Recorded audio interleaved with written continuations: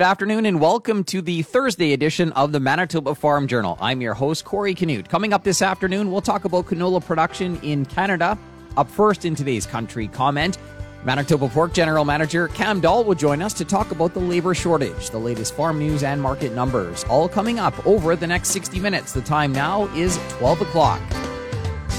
Here's a look at our local news. Good afternoon. You're listening to the Manitoba Farm Journal. Joining us now is Manitoba Pork General Manager Cam Dahl to talk about the labor shortage. It's something that's facing all of agriculture, and that difficulty to fill spots in the last year. For example, overall in agriculture, the Canadian Agriculture Human Resources Council found that over 40% of operations didn't have the staff that they were looking for. In the pork sector, in fact, that was higher, and it was over 50%. So that is really becoming the availability of staff, the availability of labor is something that's really becoming a bottleneck to growth, and it's something that collectively we need to address in agriculture. We need to address here in Manitoba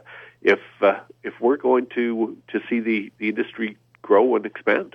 What are the root causes of the shortage? Well, I think we're seeing rural Manitoba shrink as our towns are getting a little bit smaller, and there are fewer farmers. And there are fewer kids, farm kids, sticking around at home to carry on the business. So that's part of the cause. And then it's also hard to convince urban Manitobans that agriculture is it's more than just a job; it's a career, and it's a career that's technical. On the cutting edge of genetics or feed nutrition, animal health and animal science, international marketing, agriculture really presents a wealth of opportunity for someone looking to build and develop a diverse career. But that's not a message that we've told well enough. We need to do a better job of attracting Canadians into agriculture. So those are a couple of areas where we need to work on, and we also do need to ensure that we have access to new Canadians.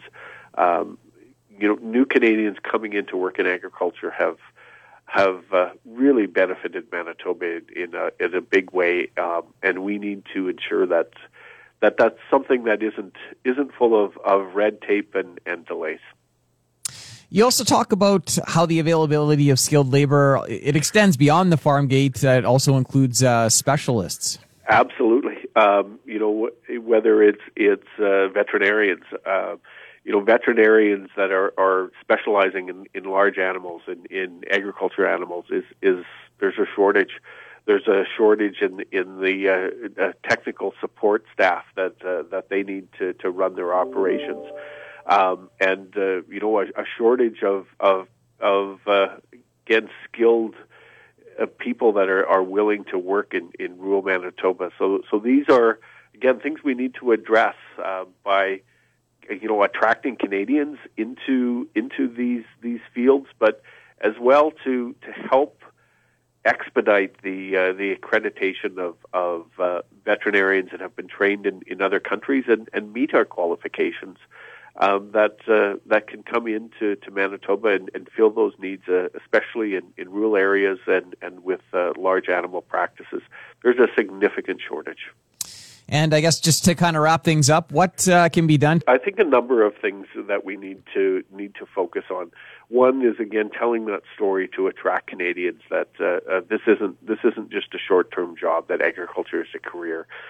We need to reach out to groups that might not be well represented in agriculture today, and maybe that means we'll have to adjust some of our business practices to ensure there's childcare, flexible work hours, those kinds of things, and then to help expedite the ability of agriculture and farm operations to access skilled employment that is coming in from outside the country. So, increase the access for Canadians, reduce the red tape for foreign labor coming in, and again to ensure that all parts of the industry have access to that skills development and training. Again, agriculture isn't just a job anymore; it's a career, and we need to have the facilities in place to provide that training and education. That was Cam Dahl. He's the general manager for Manitoba Pork. A look at what's happening in the markets this afternoon is coming up. Good afternoon. I'm Corey Canute. The union that represents workers at the Cargill beef plant in High River, Alberta, is recommending its members vote in favor of a new contract offer as the strike deadline looms. The United Food and Commercial Workers Union calls the proposed deal from Cargill a dramatic improvement from an offer that members rejected last month. The union says the new contract would significantly improve Cargill workers' lives and, if ratified, would be the best food processing contract in Canada. The vote on the offer starts today and will run until Saturday. More than 2,000 people work at the High River plant, which processes 35% of Canada's beef production. Forward hog contract prices have come under a bit of pressure, but still represent really good value for the first half of 2022. That from Tyler Fulton with Hams Marketing Services. We're looking at average hog values that are just shy of $200 a pig on average from the 1st of January to the end of July. So it's really kind of an unprecedented opportunity to be able to secure a price at that level at this time of year. Fulton notes cash prices are coming under pressure as they typically do for this time of year. The Canada and Manitoba governments have announced details of a herd management drought assistance program under Agra Recovery. The program will help livestock producers offset the costs associated with replacing breeding animals called due to shortages of winter feed. Carson Callum is general manager of Manitoba Beef Producers. It's great to see the program announced that the provincial government had referenced a number of months ago, as it's an important step in trying to recover from this disastrous drought. As we saw in the summer, a lot of producers were really forced to downsize their operations, either by a small percentage or by a huge percentage. Application is a two-step process, which starts with producers submitting their pre-drought and drought-affected inventories of breeding females. Forms will be available in January. And Canada's Outstanding Young Farmers program promotes excellence in agriculture. Producers are nominated within the 7 regions, with the finalists moving on to compete for the national title, which will be handed out Friday night in Saskatoon. Here's program manager Carla Kading. We focus on producers that are the up-and-coming movers and shakers in the ag industry. So it's anybody that's 18 to 39 that will be competing. They derive 2/3 of their income from their farm, and they are the managers or the decision makers of the operation. Manitoba's finalists are Andre and Katie Stepler from Miami. Andre oversees the cattle division of Stepler Farms, a multi-generational farm. That was a look at today's farm news. I'm Corey Canute.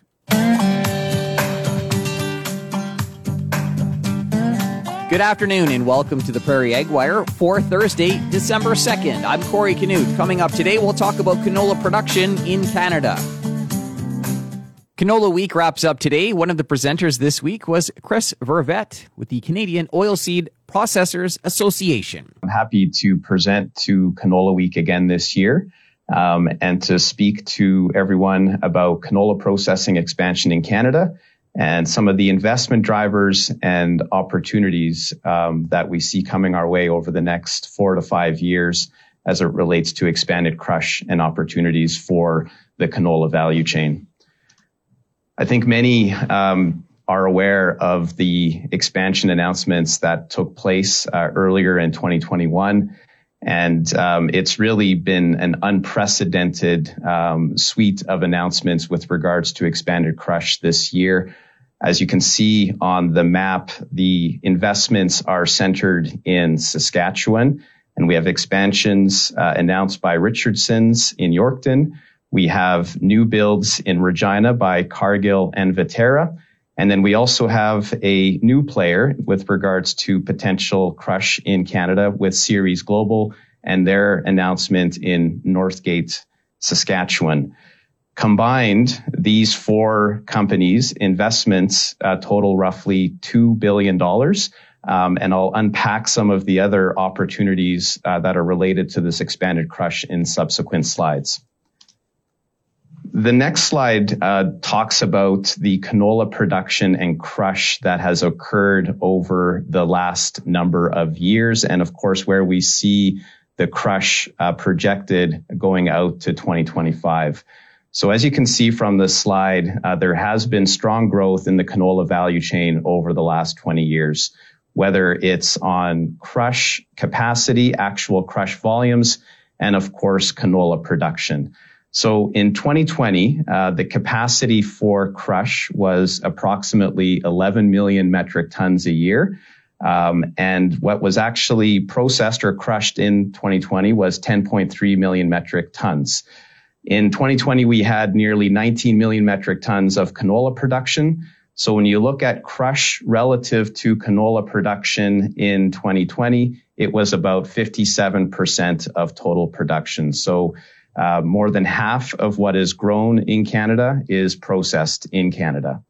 By 2025, based on the announcements that were made for expanded crush earlier this year, we see capacity growing to 16.7 million metric tons. So that's a 5.7 million metric ton increase from the current crush capacity, representing a 50% increase in crush from where we currently stand. If we assume that the processing facilities can operate at approximately 90% of capacity, we would peg actual crush volumes by 2025 at roughly 15 million metric tons. We do hope and we have confidence in the canola industry's ability to produce more canola. We, of course, as a value chain, have a target of 26 million metric tons of canola production by 2025. And if we see that production come to fruition and we see the crush expansion come to fruition, the amount or the percentage of crush by 2025 would be 58%. So what I'm trying to explain here is that although we see a large amount of crush expansion, as long as we do continue to see the production of canola increase as well in this country, we still are roughly processing approximately half of all of the canola that is grown in this country. So essentially, crush expansion aligns with the value chain and the Canola Council's goals out to 2025. That was Chris Vervet with the Canadian Oilseed Processors Association.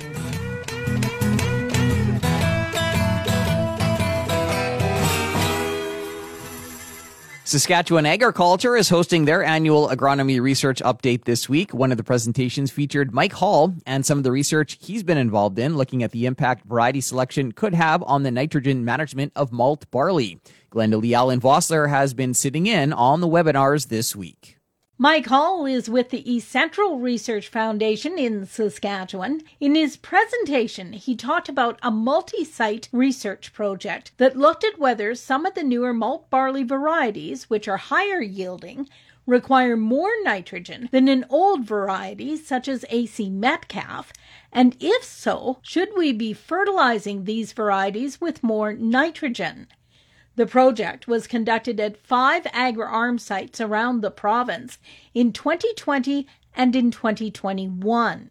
He noted that in 2021, during the drought, they really didn't have any response to any of the varieties when it came to added nitrogen. It was just too dry and yields were very low. And because of the drought, our proteins were just through the roof. The maltsters, they really are looking for proteins between 10 and 13, and 13 is pretty high for some of them. And, when we put no nitrogen down whatsoever, just the background soil nitrogen at 70 pounds per acre was throwing proteins through the roof. We're between 13 and 15% here. The part that's interesting here is, here the blue, which is Metcalf. Even though we really didn't see any yield differences between any of the varieties, Metcalf, which is normally a low-yielding variety, still has really high protein compared to AAC Synergy, which is normally a high-yielding variety. So we got these protein differences, even though we didn't necessarily saw the yield differences in that year.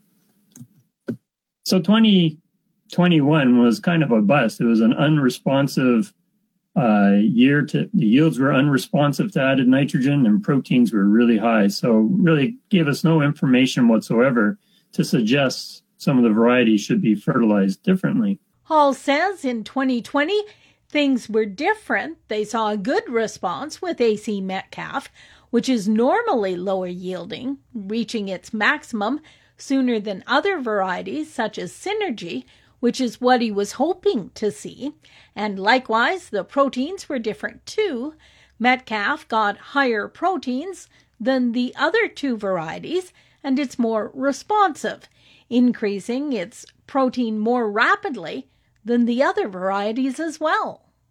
That was exactly what I was hoping we would see, because this means that at a given nitrogen rate, Metcalf is going to have more protein, and it means that it's going to reach a maximum where it's not going to be accepted earlier. So it needs to be fertilized with less nitrogen relative to the higher yielding malt varieties. So let's just take 12.5% as the maximum protein we want to aim for malt here. So we reached that with Metcalf at 115 pounds of soil plus applied nitrogen. In contrast, Synergy, we don't reach that 12.5% protein until we put down 150 pounds of nitrogen per acre of soil plus fertilizer N. So the background nitrogen is 40 pounds on average. So basically what I'm saying here is we're applying 75 pounds to Metcalf, and that's when we max out the protein. And then it takes 110 pounds to Synergy to max out the protein. That's just a portion of Mike's presentation. You'll be able to view his full presentation on the Saskatchewan Agriculture website in the coming days. For Golden West, I'm Glendalee Allen Vossler. Thanks, Glendalee. That's it for the Prairie Ag Wire for today. If you have any questions or opinions to share, send them to us by email, thefarmdesk@goldenwest.ca. On behalf of Glendalee Allen Vossler, I'm Corey Canute. Thanks for listening and have a great afternoon. The Prairie Ag Wire will return tomorrow on the Golden West Farm Network. Time now for a look at the farm calendar. The Farm Forum Learn and Grow event takes place virtually this year, December 7th. Visit the Farm Forum website for details or to register. Keystone Agricultural Producers is hosting annual district meetings December 7th from 6:30 to 8:30 p.m. This will be done in a virtual format. Get the details on the CAP website. The Manitoba Ag Museum near Austin is hosting a Winter Wonderland December 10th to the 12th and again from the 17th to the 19th from 4 to 8 p.m. Enjoy sleigh rides, bonfires, Christmas light displays, and refreshments. Proof of vaccination for guests age 12 and up is required. The entry fee is $10 per family. And the Canadian Forage and Grassland Association's annual conference is planned for December 14th to the 16th in an online setting. Details at canadianfga.ca. Continuing with the Manitoba Farm Journal here on this Thursday afternoon, the World Percheron Congress is coming to the Keystone Centre in Brandon next summer. Donna Swanson is a co-chair of the event and president of the Canadian Percheron Association. She chatted with reporter Betty Sawatsky. Next July, from the 18th to the 23rd, the Manitoba Percheron Belgian Club is hosting the World Percheron Congress at the Keystone Centre in Brandon. So I guess maybe a little bit of the background. How did you manage to land that? It's actually an event that typically alternates between the U.S. and Canada. There has been a couple of congresses held overseas, one in England and one in France. And I believe they plan on hosting one overseas in the near future. But it was just an application. The last time the event was held in the States, we applied to be able to host the next Congress, and that will happen next summer in July of 2022.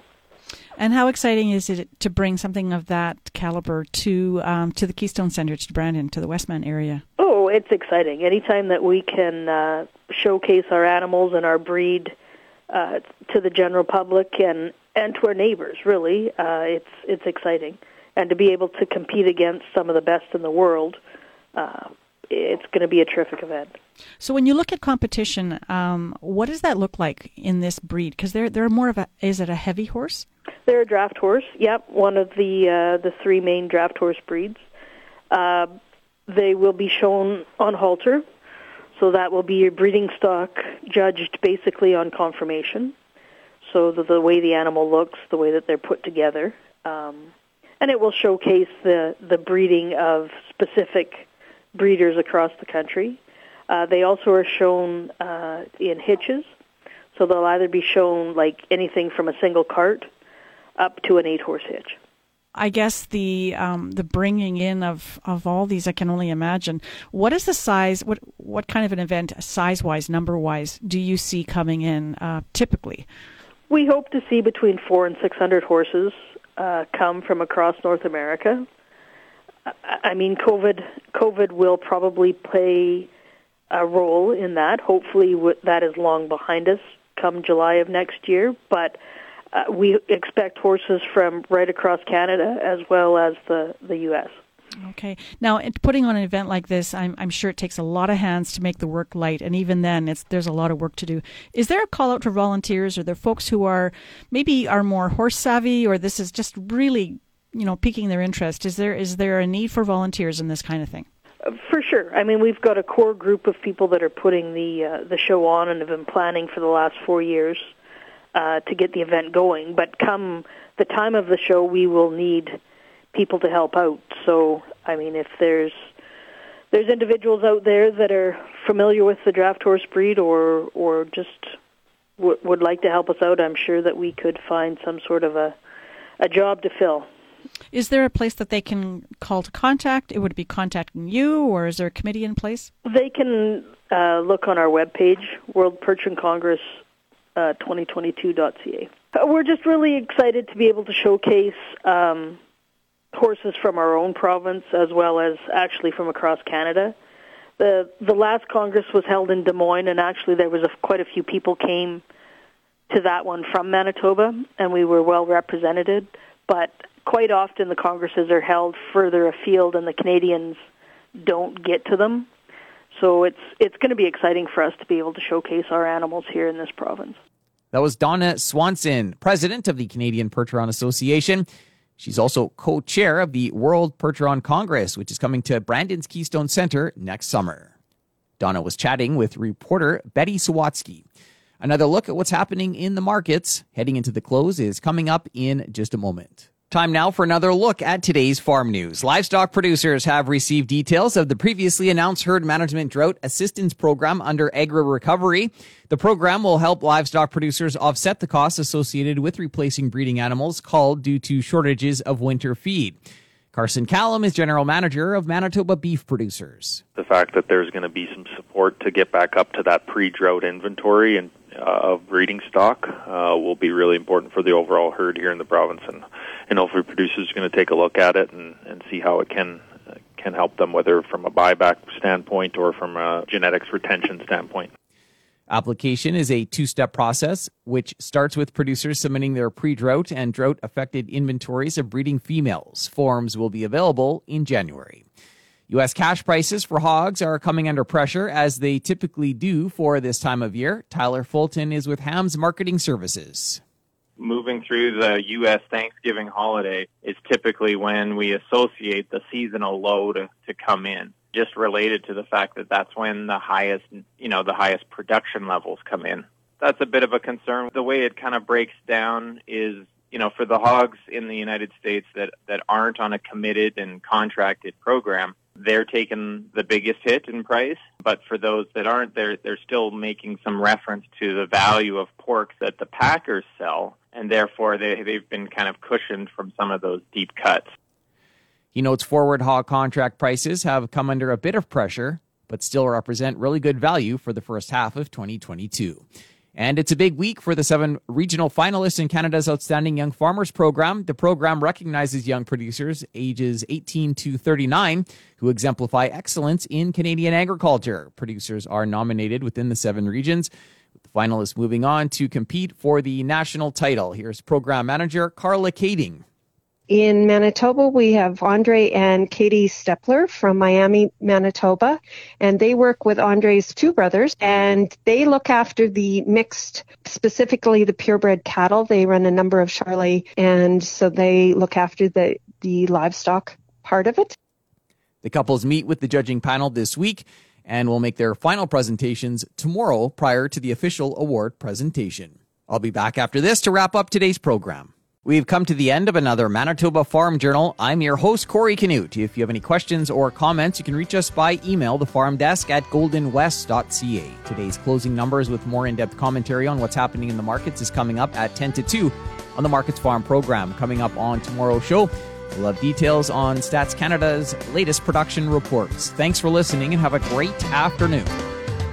Hope you can join us back here tomorrow starting at 12 noon.